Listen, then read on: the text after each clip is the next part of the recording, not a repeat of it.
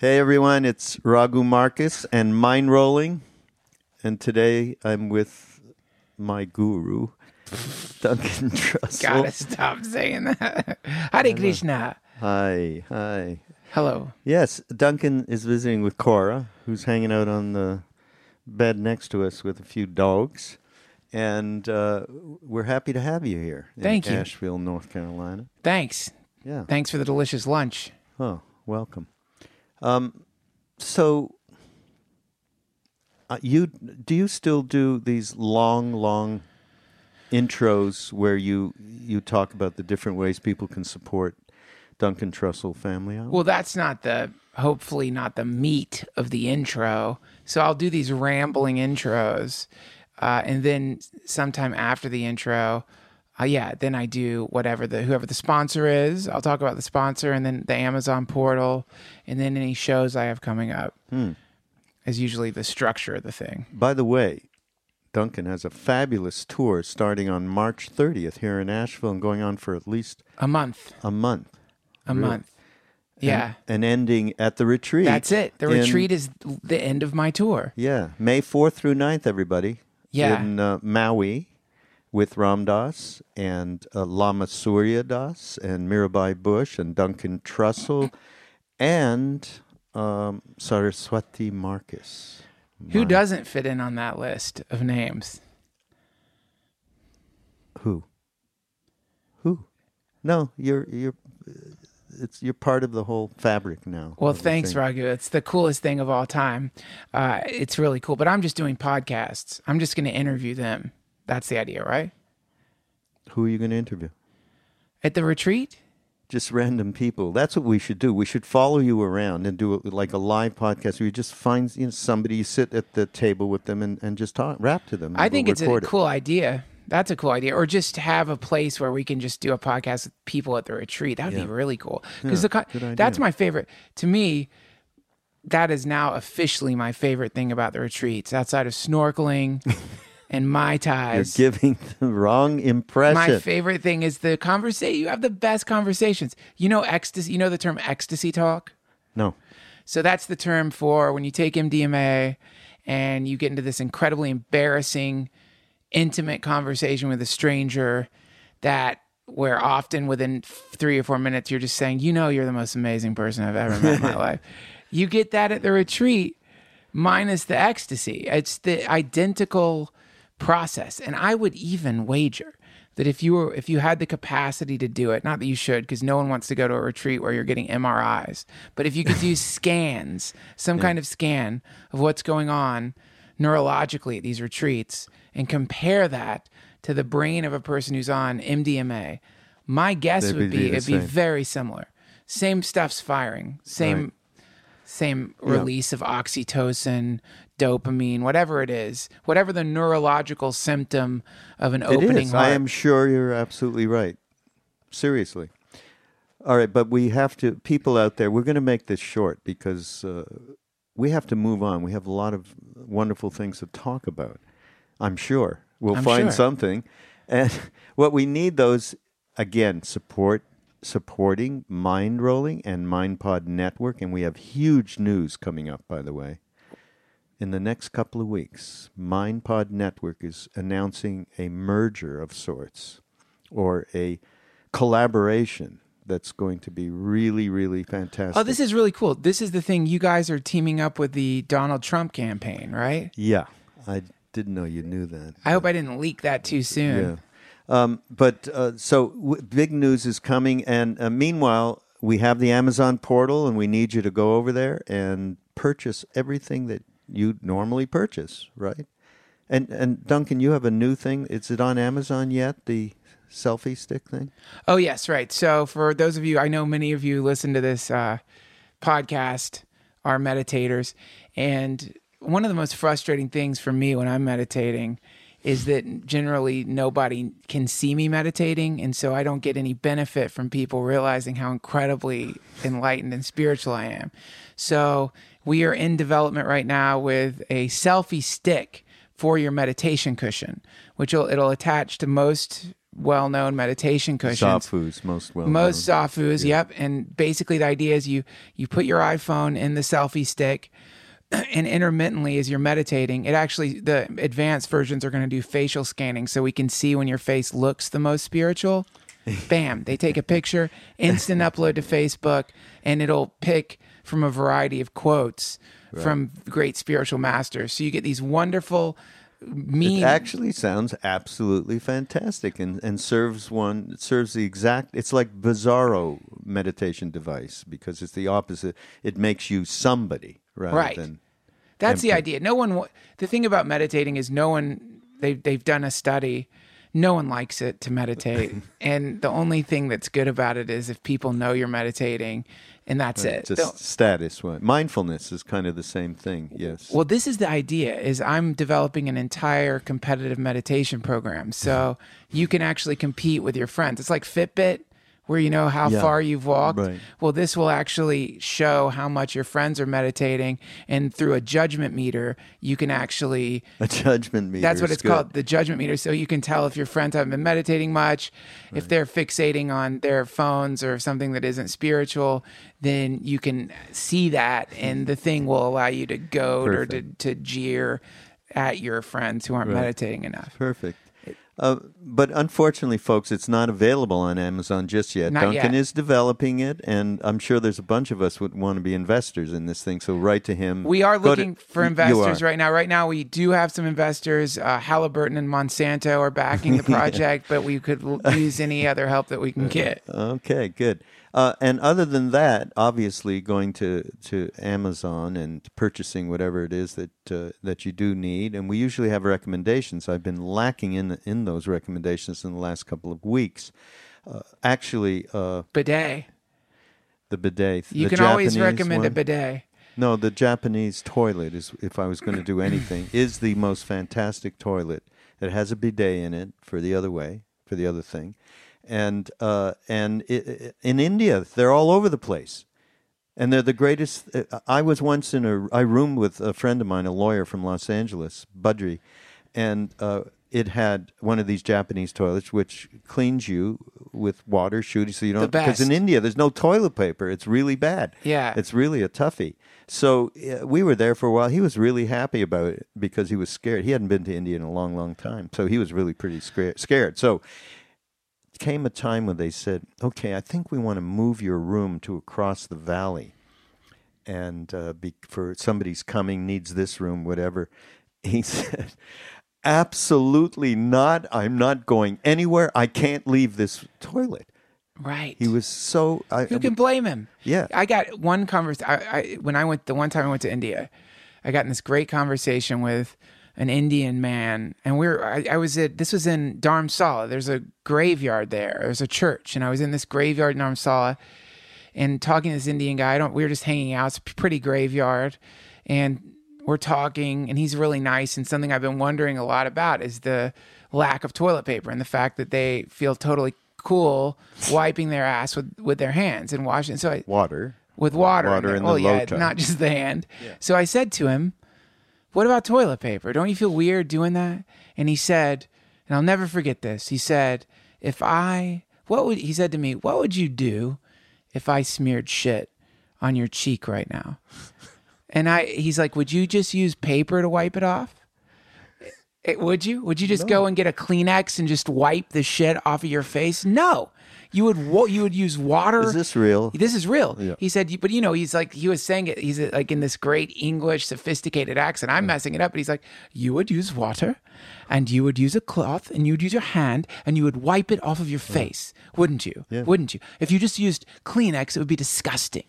And ever since then, I thought, oh yeah, you're right. Okay. Westerners are disgusting. We're just using paper. We're just using just dry paper.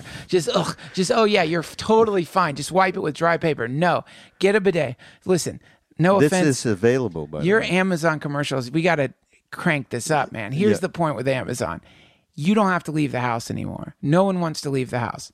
There's Zika virus, the remnants of Ebola, there's terrorism, traffic, pollutants, cops.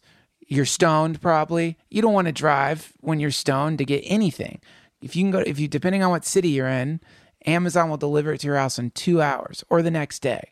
So go through the mind-rolling Amazon portal, bookmark it, go through there, immediately get a bidet, and welcome to paradise. It's a Japanese toilet. Any it's bidet not is just good. Well, no, it has. They have to have the aim placed correctly. If it shoots water in your butt, it's good. It's good. Okay. You're fine. Now, there are... Do you have one of these? Absolutely. The house we moved into came with an old school one, which is fantastic. But the one I had was a working man's bidet from Home Depot, like what a construction worker might use. But then also you can get the advanced bidets, which my friend has one, which will actually, the water will shoot out in patterns, so you get Okay, all right. This is way too much detail. All All right. So the other way to support everybody is through, of course, through our donations. You know what many people are doing for us now? What? It's really fantastic. They're doing recurring donations of small amounts of like $9, which is a sacred cool. number, right? And that, because if we get enough people doing that, that really goes a long way to support the monthly activities. And Right. yeah, so that's the other way. Thank you for doing that, or the other thing, or going to the store. We've got this mindfulness box, which I should give you one. What is it? It's a box that has... Excuse me. It's got everything you need as a starter kit for mindfulness and meditation. It's got a mala. It's got a picture of Hanuman and Buddha that you can put on your puja. It's got incense and an incense holder. It's got a Thich Nhat Hanh book. Oh, that's cool. And a Pema Chodron book. Wow. And it's got a prayer shawl, and it's a beautiful Indian box with velveteen. It's really nice. Okay. 2 Xanax. 2 5-milligram Xanax tablets. Yeah. No, we wouldn't do it to you. So that's another thing you can do to support us. All right? That's fantastic. Yeah. Great. Okay. Now, I just want to talk about, there's a segment that we've done before, and I haven't done in a while, but I thought you might like to hear about this. It's called The End of the World. News from the end of the world. Okay. North Carolina, where I live and where you were born. Duncan was born I was nearby. born in Georgia. Oh, you're born in But I Georgia. grew up in North Carolina. Okay. So, yeah. So he grew Hendersonville. up. Yeah, which is near Asheville. North Carolina town bans solar energy. Bans solar energy for fear it will suck up all the energy from the sun. Okay? That's fantastic. What's the name of the town? I'm going to tell you. Something odd is going down in the old North State. Once the relatively blue island in a sea of red, North Carolina underwent a conservative takeover in 2012. So this is real stuff, by the way, which led to the introduction of some embarrassing legislation. There was the motorcycle abortion bill, the bill that made nip slips a felony. Okay, Oh, that makes sense. the one that banned Sharia law. All right. That's good. So The far, repeal of the Racial Justice Act. Got to okay? do that. Get rid of that thing. And the bill that allows guns in bars, because the only thing that can stop a bad guy with a gun is a drunk guy with a gun. That's right. Protect yourself. Plus, there are notable residents that we have. The Planned Parenthood shooter, okay, Right. the Olympic Park bomber who Yep. hid out in the National Forest for 5 years, and this guy who insists that Sasquatch has 12 fingers and beautiful hair. That's true. I've seen him. Things have gotten so bad there that William Selaton recently wrote in Slate, forget Syria. The most dangerous religious extremists are migrants from North and South Carolina. Well, that's a liberal commie saying that. Yeah, probably. Look, Raghu, I hear what you're doing here. You're up here in your nice little mountain house, enjoying the freedoms of this country, and with your hippie podcast, and you're trying to tell people that it's bad to carry a gun in a bar, and you're trying to tell people that solar panels don't suck up the sun, because you're part of the leftist liberal agenda that wants to put all these solar panels all over the planet, drain the sun dry, so it turns into just a dead ball up there, and everything withers, and the next thing you know, Barack Obama takes full control of the planet because it's gone into an ice age. What is your name, sir? William Shatner. Junior. He's from Toronto. Yeah. Okay, forget it. So the city, by the way, is called Woodland. Population 809 people are there. And they rejected a solar farm and put a moratorium on new solar construction due to the unconventional, shall we say, concerns from local residents. All right. But you got to understand something, Raghu. I don't think people are quite aware of how easy it is for society to collapse into that kind of insanity. That we are just a few blackouts away, a few power grid failures away from people like that taking control. It's really easy. It can happen so quickly. We're in this wonderful paradigm where everybody's existing in a kind of modern, scientific paradigm where we use empirical data to determine whether things are right or wrong, true or false. But you can very quickly slip right back into those kinds of time periods. When you look at what's going on with ISIS, or when you look at these reality tunnels that bubble up that are based on these very ancient systems of thought that have nothing to do with the reality that we're living in, you can see people don't care about facts. To me, that's something that's very frightening. I remember once when I was at Warren Wilson going to school, there was a big blizzard and the power went out for a couple of days. And you could see generators blowing up. You could see they would see these green explosions. It was really surreal, and I kept thinking, man, if it was like this for more than a week, maybe a few months, maybe 6 months, how much would society change? How much would we base how long? You can tell a lot by where you live with a simple question: how long does the power have to stay off before people start burning witches? And that town, I'd say about 3 hours before someone's getting dragged out and ignited. Yeah, right. And it can happen just like that too. No, it's terrible. All right, this is you're depressing me. How is that depressing? It's not happening, Oh. It is depressing. Well, that's where, I don't know. It's so real that it is symptomatic so endemically throughout society in one way or the other. Some way more subtle and some gross, like this insanity with these people. Well, you just have to get scared. If you look at I just read this or listened to an audiobook on Genghis Khan, and one thing I didn't know is that the Jews were blamed for the Black Plague. Did you know that? No. So at one point, Jews always have had a rough go, but at one point, Jews were being murdered en masse because they were being blamed for the bubonic plague. And when you see and people, I think one thing when people think, oh, the Dark Ages, they think people were somehow different from us now. And I don't think they were that different. I think they had the same motivations, the same wants, the same ambitions, with a different symbol system to articulate their idea of the universe. But the machine was the same. Maybe the operating system was different. You know something? I have a book. It's a huge book, and I have not been able to read it. And I don't have the author's name or the title on my tip of my tongue. But what is it is about? Is it goes back historically, all the way back, and runs a thread to contemporary times.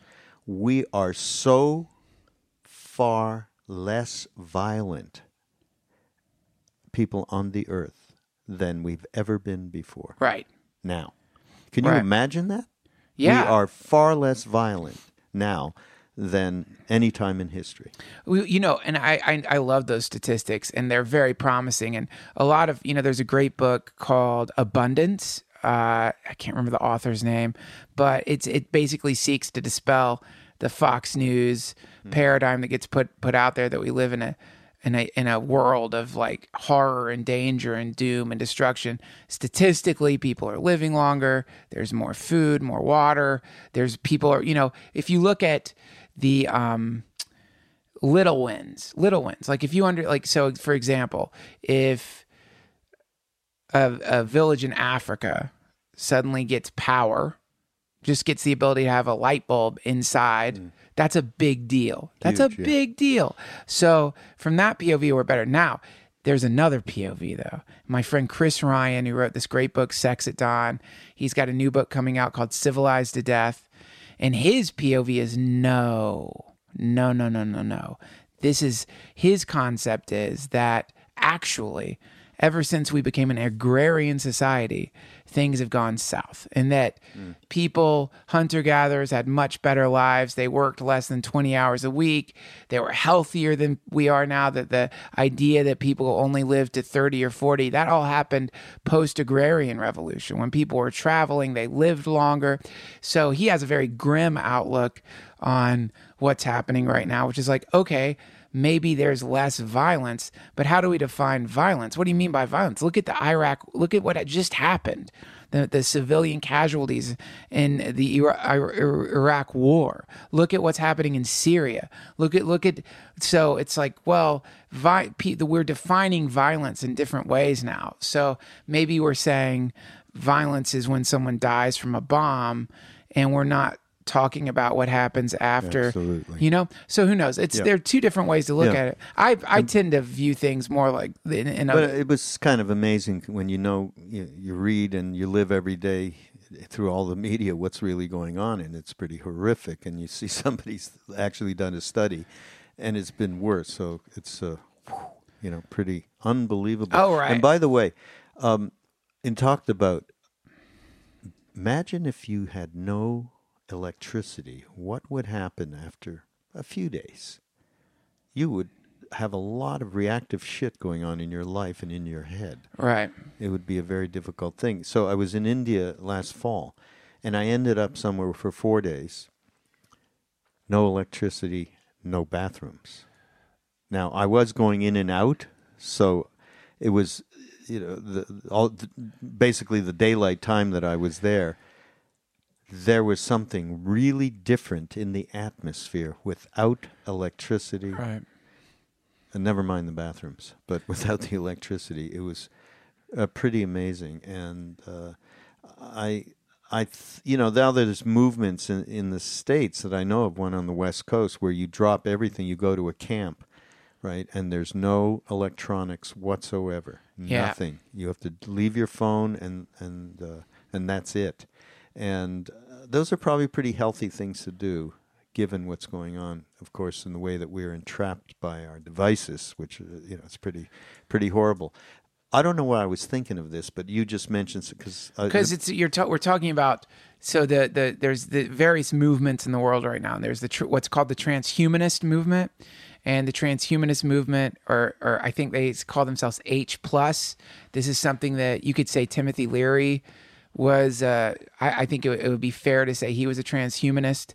His, SMILE, SMI squared LE, that stands for SMILE, space migration, intelligence enhanced, and I don't remember what the LE is for. I used to know, space migration. But his idea was, look, we are in a chrysalis phase here.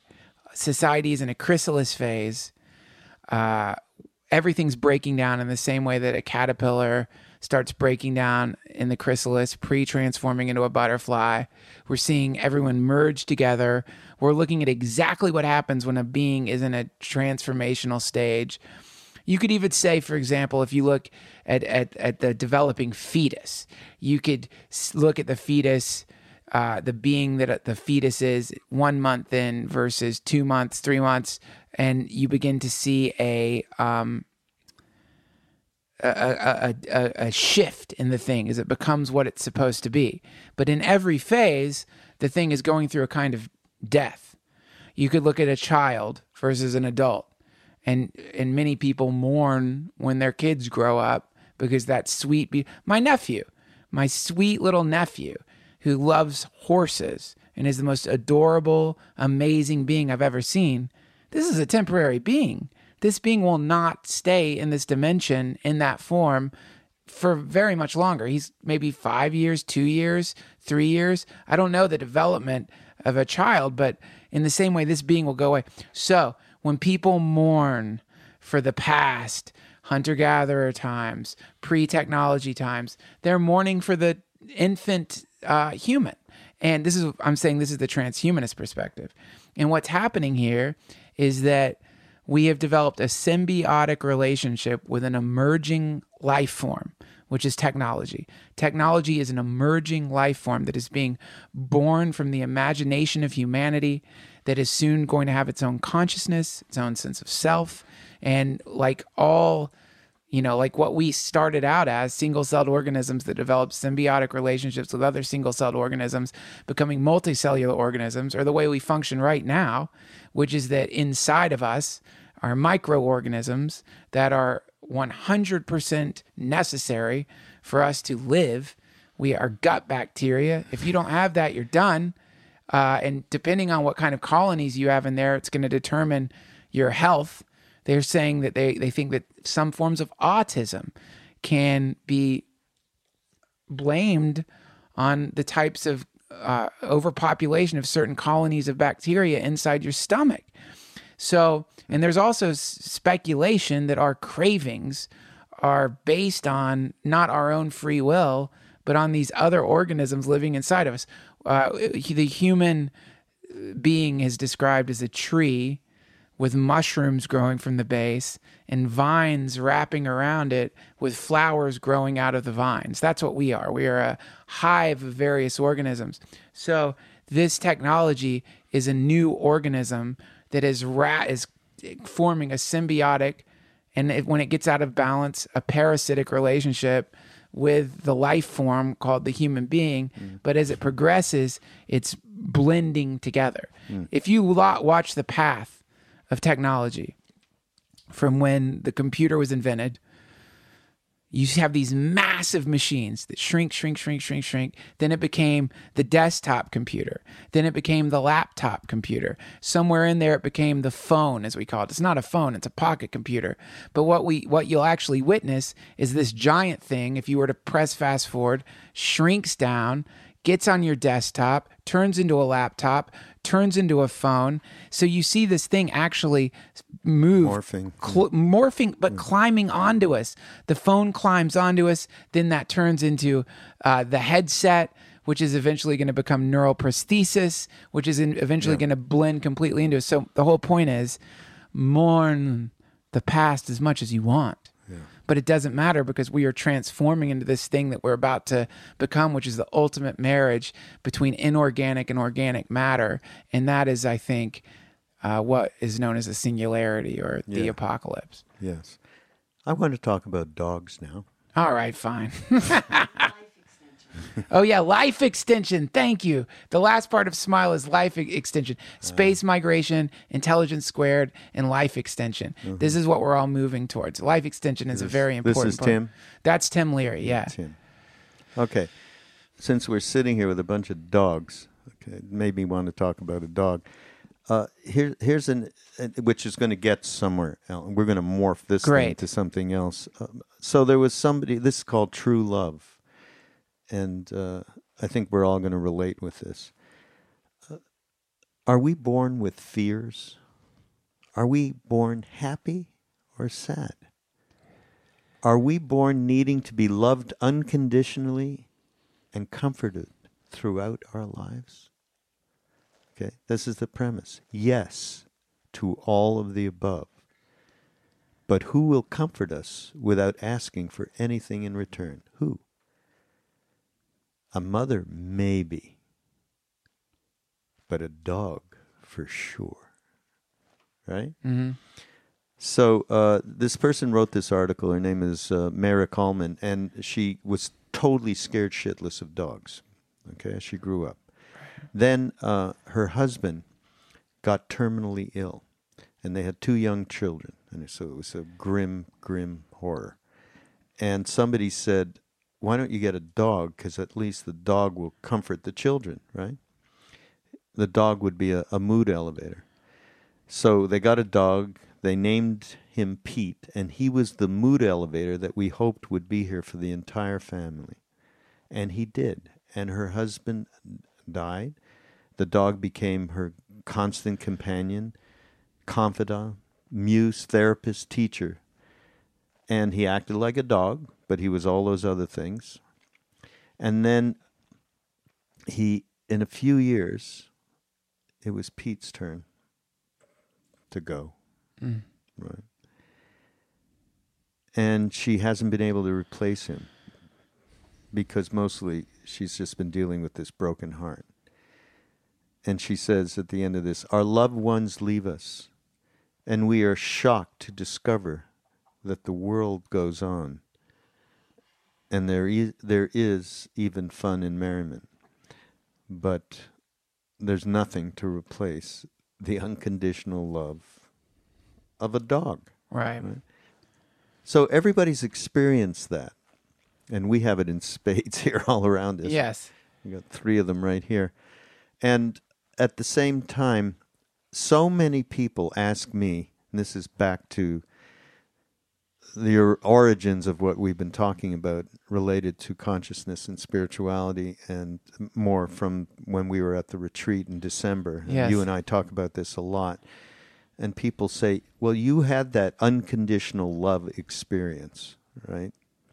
And so it would be easy for you to have that kind of relationship and extend it out beyond yourself. Right. But Pete Holmes, right? It's his whole premise. Yeah. You've seen and touched that thing. We haven't. How do you expect us to have that experience? We Right. can't.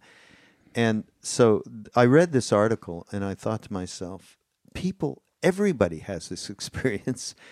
Obviously, mother may be the most, defined way Yes. that a person feels unconditional love, but certainly dogs, animals, particularly dogs. Right.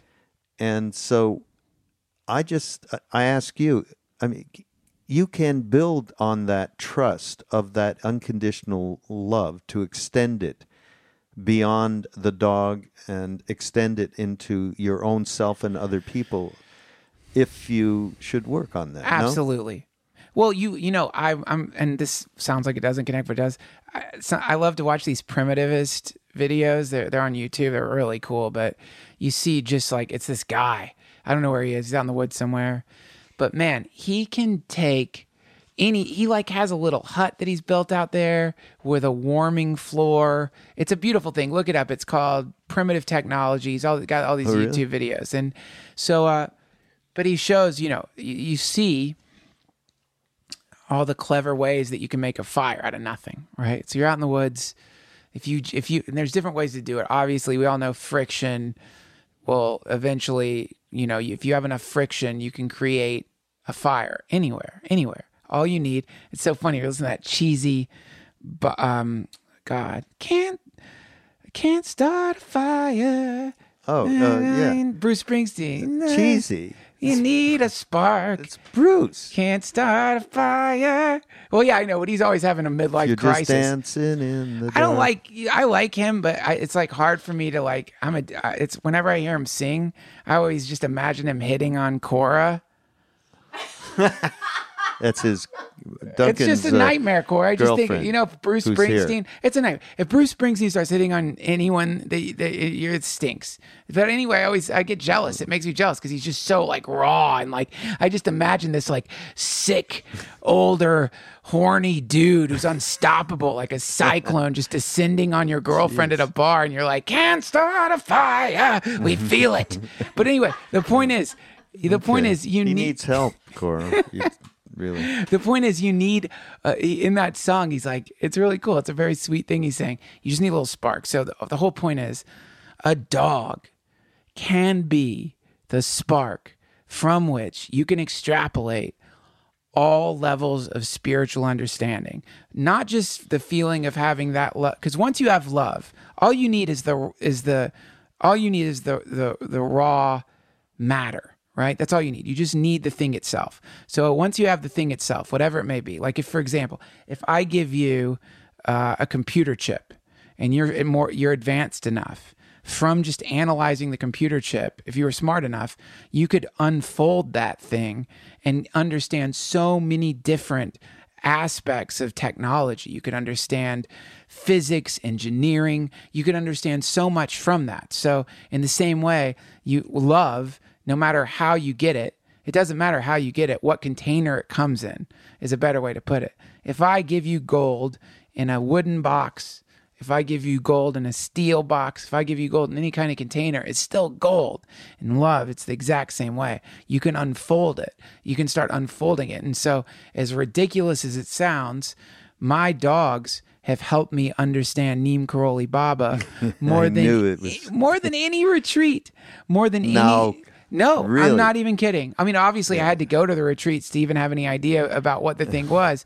But one of my greatest encounters with a disembodied Neem Karoli Baba happened when I was stoned, sitting in my kitchen, and the dogs and the cat were sitting around me, and I'm thinking, God, I love these creatures 100% with all my heart. I can't remember anything that they've done that bothers me. Anything that they have done that bothers me, I've fully forgiven them for every time they pooped or peed on the floor. Every time all the times I've had to take my Oriental rug to get it washed. And I'm sitting there thinking, God, I love these creatures. And then I thought, maybe this is how Neem Karoli Baba felt about everybody. Whoa, I bet he felt like that about every single being that came into his presence.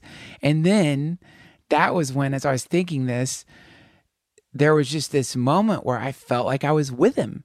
In that moment, it was like a weird breadcrumb trail that suddenly led to this experience of being in his presence, feeling like he was there fully.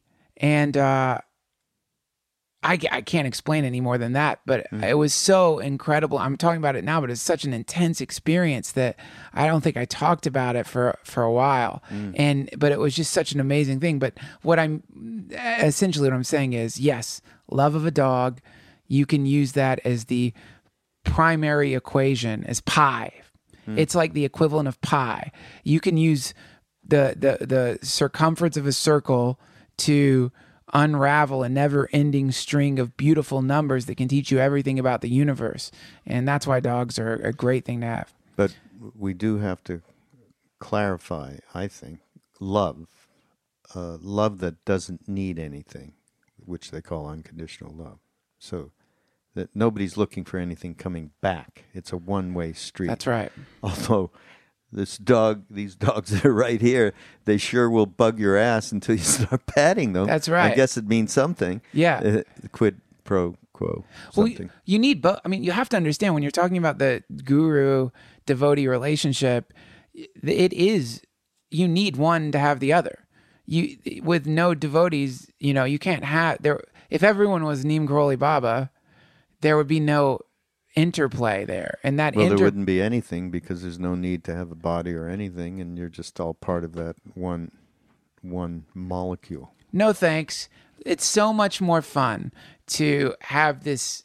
I guess it's called a Leela. It's so much more fun to have this interplay, and I think this is where you get into the conversation of bhakti versus Gyan.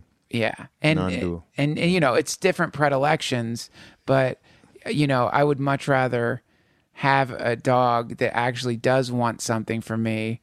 It's nice to give something. Well, we have our Indian dog, Kenchi, right? She doesn't seem to need very much from us at all. Right. And she my wife brought her back, Saraswati, brought her back from India, and from Kenchi, from where we were with Neem Karoli Baba, and she seems to be absolutely some kind of yogi soul in this dog body, because all she does is she's alone. She's never with us. She's always wanting to be by herself. She'll check in mostly with Saraswati to see, okay, everything's okay, and that's about it. So this is somebody that's way different, and it's sure. Anyhow, dogs. That was the whole purpose of that. Do you know who Arthur C. Brooks is? No, I don't. Really? This is an interesting thing, and David and I have talked about stuff that he's written. He writes for the New York Times. And unfortunately, unfortunately, he's part of, he's a Republican. Yes. And he's part of, there's a foundation of thinkers, and I can't remember. It is to the right, though. It's definitely to the right. But he writes the most beautiful humanistic articles that really grab you. And this particular one, I think it's a subject that you are pretty interested in and believe in a lot as a spiritual practice. So it's about gratitude, right? Yes. And he talked about, like particularly, he was, I guess, at a Thanksgiving dinner, and it came up, should you celebrate this holiday if you don't really feel grateful? It's just you're having some turkey and some pie, and, you know, it's just hey, we're getting together, right? Yeah. I stumbled over this last question. At the time, I believe one should feel grateful in order to give thanks. That was the premise that he had. To do anything else seems somehow dishonest or fake, a kind of bourgeois, saccharine insincerity, that one should reject. It's best to be emotionally authentic, right? Wrong. Building the best life does not require fealty. This is far out when I read this. To feelings in the name of authenticity. Yeah. Does not require. But rather rebelling against negative impulses and acting right even when we don't feel like it. It's beautiful. In a nutshell, acting grateful can actually make you grateful. Yeah. This is right in line with your... 100%. For many people, gratitude is difficult because life is difficult. Even beyond deprivation and depression, there are many ordinary circumstances in which gratitude doesn't come easily. So this is real gravitas. Beyond rotten circumstances, some people are just naturally more grateful than others. A 2014 article in Social Cognitive and Affected Neuroscience identified a variation in a gene associated with gratitude. Some people simply have a heightened genetic tendency to experience, in the researchers' words, global relationship satisfaction, perceived partner responsiveness, and positive emotions, particularly love. That is, those relentlessly positive people you know who seem grateful all the time may simply be mutants. Oh, God. But we are more than slaves to our feelings, circumstances, and genes. Evidence suggests that we can actively choose to practice gratitude, and that doing so raises our happiness. All of it's great until he gets into the genetic predeterminism bullshit. Like, I hate that. There's nothing worse than, like, yeah, sure, it's a gene that makes you grateful. It's the moment you do that, you turn everyone into some kind of biological robot, remove autonomy. It's awful. I don't like that part. I feel like I'm missing that gene. You don't feel grateful all the time? No. Well, I have a hard time. I have to work on that. Let's get into the existentialist perception of what a human being is, which is that existence precedes essence. You ever heard that before? Existence precedes essence? No. Jean-Paul Sartre. Oh, yes. Which means that the example he uses is a paper cutter. Like, you know what it is. Its purpose is to cut paper. That's it. It's a paper cutter. Human beings, we don't have an innate thing. There's an essential, and Buddhism in this kind of existentialism really meet, because it's this idea of an empty self. It's an empty self. So this means that you are not born as anything. You're not born as a grateful person. You're not born as an ingrate. It means that in every single moment, you get to decide what you want to put out there. Well, wait a minute. There are inclinations through previous lifetimes, stuff that still needs to be worked out that affects your personality, your ego structure, sure, all of that. But you, in every single moment, you get to decide how you're going to be. You're deciding. You're not. I don't believe that the way in general, unless you, I suppose that there could be all kinds of examples of where a person's autonomy has been eradicated by what we call mental illness, intoxication, and this is why there's different degrees of murder based on what did they say? Did you have motive before? Did you plan it? That's the worst kind of murder, where you spend some time getting a hitman to get to premeditate, right? So there's already, like, in law, an acknowledgement of the fact that in certain cases there is no autonomy there because the person's been overcome by rage, fear, intoxication, or mental illness, the insanity defense. Fine. But in general, in any given moment, you are making a decision about how to act. And there is there is nothing more than pure freedom inside of you. So and this is very important, because otherwise we all become motes of biologic material being driven by some kind of physics engine that we don't understand yet, and all autonomy has been completely eliminated. This is when you get into Skinnerian behaviorism. This is where you get into the world of, like, no, you're not even making your decisions. So I don't choose to believe that. And so I love what he's saying, because I think the other version of it, the people who decide that they're going to act the way they feel, these are, to me, then you've basically become a form of human diarrhea, which is that, really, I think it's like a kind of diarrhea, which is that you're just spewing out whatever happens to be rolling through you at the time. These are the same people who believe that there's one self. These are the people who believe, oh yeah, it's just me. This is who I am. Or the people are like, I'm not like that. You know, the people are like, this is like a class. I've heard people say this. I forgive, but I never forget, because that's what I'm like. You know, that kind. Ooh, John Wayne? No, there's people who say, there's a person who has a script that they've written for themselves, and that's who, and they're going to live according to that script. They try to be this unwavering ego identity that never changes, and they don't realize that they are, as Gurdjieff puts it, and he uses the parable of the master returning to the manor. Do you know about this? Do you know this parable that Gurdjieff gives? No. So there's imagine the Biltmore House. Imagine the Biltmore House here in North Carolina. For those of you who don't know, there's the largest house. The biggest house in America. The Vanderbilt. The Vanderbilts built this incredible, looming, massive thing that had 30 servants, cooks, maids, you name it. And so Gurdjieff gives this wonderful parable, which is a house like that, the master is gone. And the gardener has become the chef, and the chef has become the maids, and the maids have become the chef. The house is all out of order, disjointed.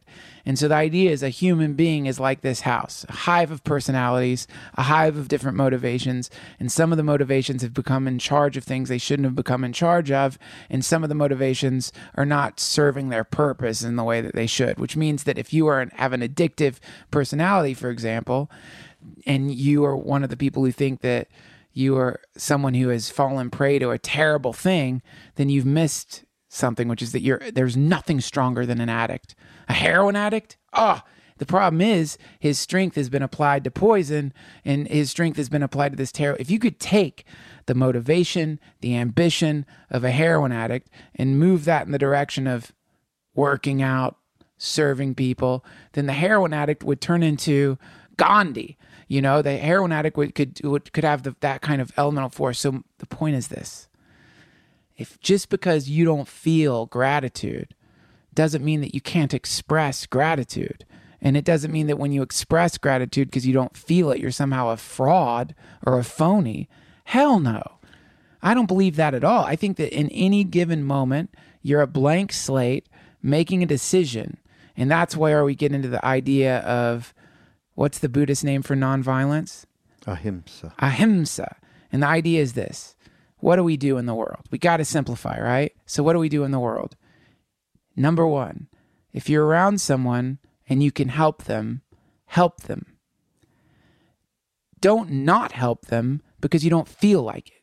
And this is, don't not help them because you don't feel it. So this is like, a lot of people say, I'm not going to serve the people around me because I don't want to be a fraud and helping people just because if I help people, I'm going to get some credit.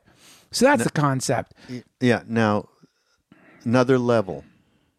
Do you have something to say? Well, it doesn't matter. I mean, the whole point of it, I'm rambling too much is the point, but the point is this. If you can help people, help them. It doesn't matter if you feel like helping them or not. So if I'm on the street and I have no food or no money and I'm cold and somebody comes to me and gives me their jacket, what I don't ask is, are you doing this because you're really grateful about life and you want to help? I don't care their motivation. I just want the jacket. I need help. So it doesn't matter if you feel like doing it or not. If a house is burning down and there's someone in there that you can save, and you think to yourself, well, the only reason I'm going to save this person is because I want to seem like a hero, and you yell to the person, sorry, I want to seem like a hero. So it's fraudulent if I come and save you. The person's like, fuck you, get me out of the house. It doesn't matter how you feel is the point. Yeah, You no, just do it. absolutely. And you're completely in line 100%. with Arthur. But there's another level of this from the soul level, Ram Dass would say, or Jack would say, true nature, soul, true nature. Just different words to express that thing that is going through this incarnation and has many influences from past incarnations, many influences from present incarnations, phenomena coming at it. And once that soul understands that it has a path to become fulfilled, to become free of many of the mental turbulence, much of the mental turbulence that a person goes through, then like something like this where like I'm looking at this and going, no, it doesn't. He's saying it doesn't matter. You don't need to be authentic. No, just try being grateful, schmuck. Right? Exactly. So it's somebody reading this and then starts to look at mindfully at the ways in which they act on a day-to-day basis in terms of gratitude. So I started thinking about my own in that way, and where are my shortcomings? What are the lessons that I still need to learn? How do I transform whatever the boxes that I'm in, and so on? That's a whole other level from the level of he's talking about that there's a certain chromosome that you would have that. But it's not much different. The idea that you are free to do whatever it is that you need to do to make a decision about, you are not completely free because you're bound by so much of past karma and so much of the making of you, the making of your identity from the time that you're a child moving forward. You have so many boundaries.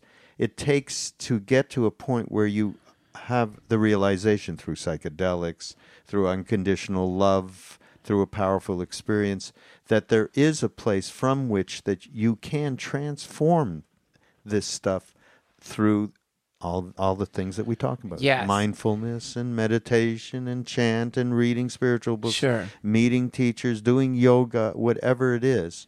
And so I think that that's an important thing to talk about when we talk about poo-pooing, the fact that chromosomes don't matter, or the fact that we are completely free at any one moment to make a decision about it. I think you are. I mean, I do. I think you are. I know what you're saying. I don't mean to poo-poo it, but it's like you really can just do it. I'm looking for what else he said. Some other interesting things here. Why not? You don't think so? I used to be. Me and my friend used to get in these vicious arguments about this because I used to be a predeterminist, a genetic predeterminist. There's people who have predispositions to alcoholism. There's people who have. You can repeat it. Saraswati doesn't agree with this. If you are really toxic in your body, you'd have to come right here if you want. You come right here, sweetheart, all right. and get right on top I'm just of saying, Duncan, that if you're really toxic in your body, day in, day out, I think you're less inclined to having any kind of free will. I think there's a way in which you get rooted into a way of progressing your own pathology. Sure. And you tip the scale away and away and away from any chance to change. See, this is something I did a podcast with Dr. Drew, and he told me something terrifying. He said that after you have taken, whatever the pill is, because that's his thing, is he's an addictionologist. So he's like, something happens in the brain of an addict where it begins to associate Vicodin or whatever the opiate is, Oxycontin, with food and water, so that you're the exact same thing that drives you to drink water is driving you to take these substances. So that means, if you were in a situation where there's no water, you're going to do anything you can to find water. And an addict, if they're in a situation where there's no whatever, they're going to do whatever they can to do it. They'll do anything. They'll steal, they'll cheat, they'll lie, they'll kill, whatever they have to do, because it's a survival-based instinct. And he told me that, and I was chilling. And I thought about it for a while. But no, I don't believe that. I believe in the pure autonomy of the human spirit, and regardless of the toxicity. Now, I'm not saying that it's not a battle. Yeah, that's all I'm really saying. It's a battle. That just like to kind of, it seems a little bit like an up level to say, oh, anybody can change anytime. Anyone can go. Really hard. This is what I believe. You're right. It is hard. Oh, I'm sorry if I gave the impression it's easy. No. Almost impossible. No. I mean, there is a simplistic nature to how you're describing this that's way more complex in terms of people being able to do what he's saying here. You can just be grateful. You can. You don't have to actually feel grateful. You have to just get into... This is why I love the term jihad, because I'm not even kidding. I'm not even kidding. Okay. Let's take a person and imagine that the person is coming to an awareness of their true identity and find themselves in a human body, in a life, with all of these things that they've done in the past. So you're surrounded by an echo of every action that you've ever done in the form of all your friends, family, your living situation, the physical manifestation of whatever you've been putting into your body. So that's the battlefield. That is the battlefield of Kurukshetra. That is the battlefield of sacred truth. Now you are Arjun, and you're in the chariot looking out at this great battle in front of you. For me, I want to get in shape, damn it. And I keep going to the gym and I keep getting at it, but that's my battle, right? So that is, to me, I look out anytime I'm about to go to the gym. I become Arjuna, looking out at the battle, and I drop the bow and I say, I will not fight. Every time I'm like, I'm not going to the gym. No way. Why? What's the point? Go to the gym. Look at me. I'll never change. There's no way to do it. I've always been semi-fat. I've always been lazy. I'm not going to do it. What's the point? It's a waste of time. It's a narcissistic endeavor. Blah, blah, blah, blah, blah. There's no reason to do it. And that is why I love that in chapter 2 of the Bhagavad Gita, when Krishna, when the verse goes, smiling in the midst of the two battlefields, Krishna said, you speak words of wisdom, but you do not understand. And then it gets into the whole essence of yoga and everything. You just use the Bhagavad Gita to get yourself to the gym. And this is what I'm saying. This tremendous entropic force, which is made up of our genetics, our past decisions, our past lives, if you want to go that deep, all of this represents this great battle. But what's really beautiful about the concept of jihad in this way, or the sacred battle, which is what is represented in the Bhagavad Gita, it's a sacred battle, is that if you die on the battlefield of sacred duty, then you still win. If you fail in this pursuit to try to get out of the encumbrances that have accrued because of your past decisions and past lives, if you fail in this pursuit, this is where we get to that verse in the Bhagavad Gita, which I always like to say to myself because I am so demotivated, I never meditate. But Arjuna says to Krishna, what happens if a man falls out? What happens if you fall off of this path? What happens if you take it up for a little while and don't continue? And the response is something on the lines of, there is never any loss or diminution on this path.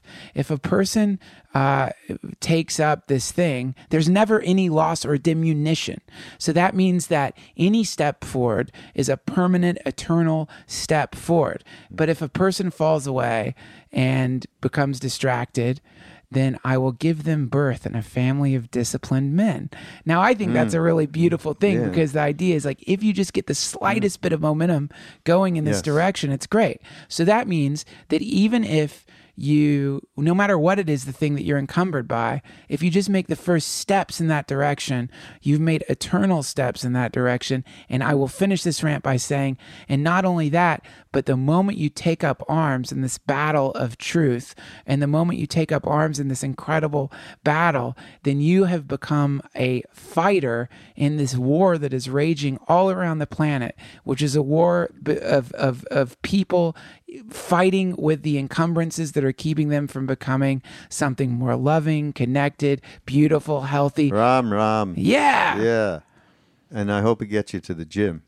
What? I hope this gets you to the gym. It does. It does. And if it doesn't, at least, it gives me something to loathe myself about, but it does. It's a great thing. Your encumbrances are your friends, because your encumbrances are the Goliath that gives you a chance to be some hero. If you didn't have great encumbrances, who cares? I am disturbed when you say that you don't meditate. How can you carry on all of this wonderful, wonderful philosophic wisdom with your audience and with the mind-rolling audience, and you're not setting a good example? And I want to encourage you to, I think you should take up the mindfulness and meditation course that we are giving right now. Do you not get the mail from... I signed up for it. Okay. Can you take the next step and actually download the meditation, listen to the Dharma talk? I didn't know. I thought they emailed me something. They did. I didn't get anything after I signed up. I did sign up for it. I got the email and signed up for it. You did? Didn't get any response. Oh, God. So it's your fault. Oh, Jesus. Ruined the whole life. It's your fault. Oh, You're actively trying to keep me from meditating. It's some kind of conspiracy. No, we need you to take this damn thing, okay? And then see what happens. Because you can't keep saying, I don't meditate. Why? I don't. Why? What? Why? I got to play video games, man. Oh, no. How am I going to... You can't surf the net and meditate. Okay, we're really going to get into... I'm making an active decision. If surfing the internet, if I meditated as much as I was online, I would be enlightened by now. Yeah, there would be a temple built around. I want to hear. There's one story you mentioned. The story at the beginning of the before we got on to the podcast, and since we're at kind of the end, this should be a story that make a lot of people who think they want to go to India and not know the customs and fuck up here. Tell us that story. Okay, so we were in Varanasi. I went to India when I was in college at Warren Wilson. So we ended up in Varanasi.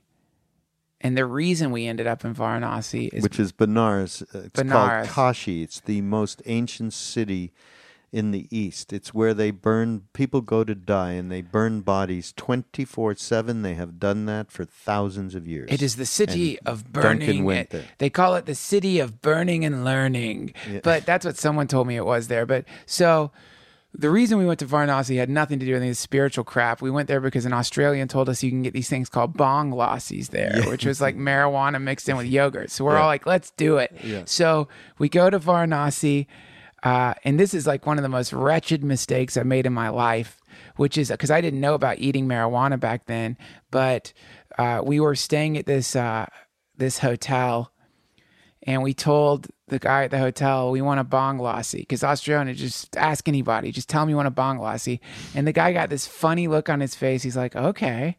So he comes back with a lassi, and my friend and I share it. We drink this entire bong lassi, and then, not being aware of what happens when you eat marijuana, because we're brand new to the thing, we're like, why don't we get a boat and go out on the Ganges River?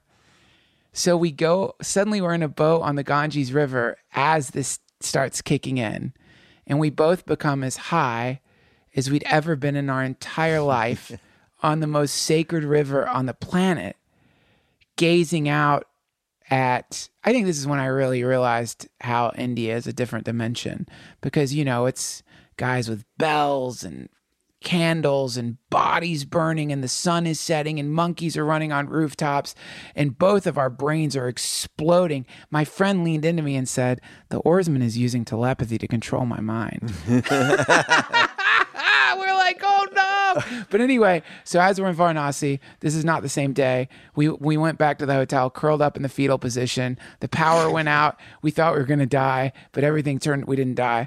But then we were walking by the Ganges River, and there's all these little temples everywhere, and tiny little temples. And so these Shaivites, of course, at the time, I didn't even know that was the right word for it, dreadlocks. These Shaivites invite us into the temple to smoke chillums with them, to get high with them. They were like, come, come, come. So we go into the temple to smoke weed with these Shaivites, and I leaned against the wall and knocked a picture of Shiva off the wall. And they were singing these beautiful kirtans. They were freaked out. My friends looked at me like I just killed a baby. I was mortified. They were like, no. But then they were very sweet because they just made me move away from the Shiva picture. But then they kept singing these kirtans. It was really beautiful. I still remember how beautiful it sounded. But yeah, it knocked a Shiva picture off a wall in a Shiva temple. Yeah. So next time you go to India, everybody, and you have your Bang Lassi, which everybody does when they go to Benares, it's very famous. Probably stay in your room. It would be a good lesson. Go on the river.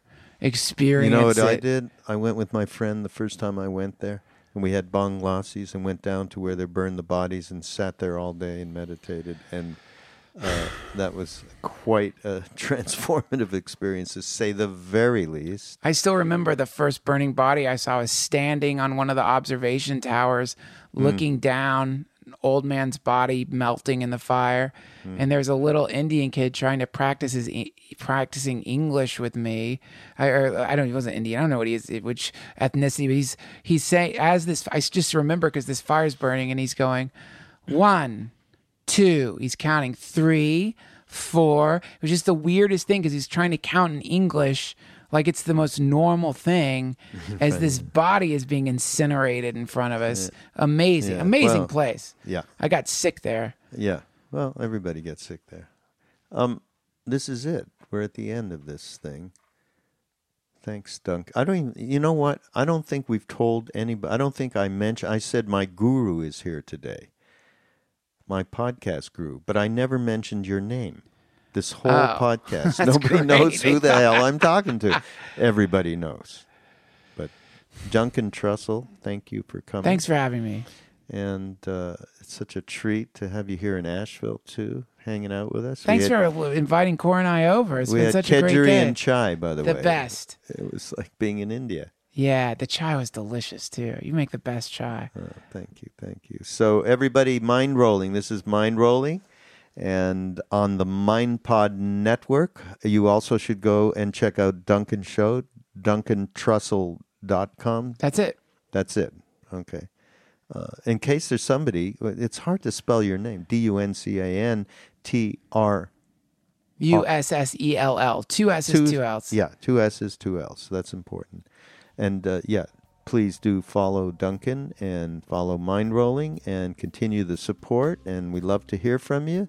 And we'll see you next week on Mind Rolling. Hare Krishna. Ram Ram.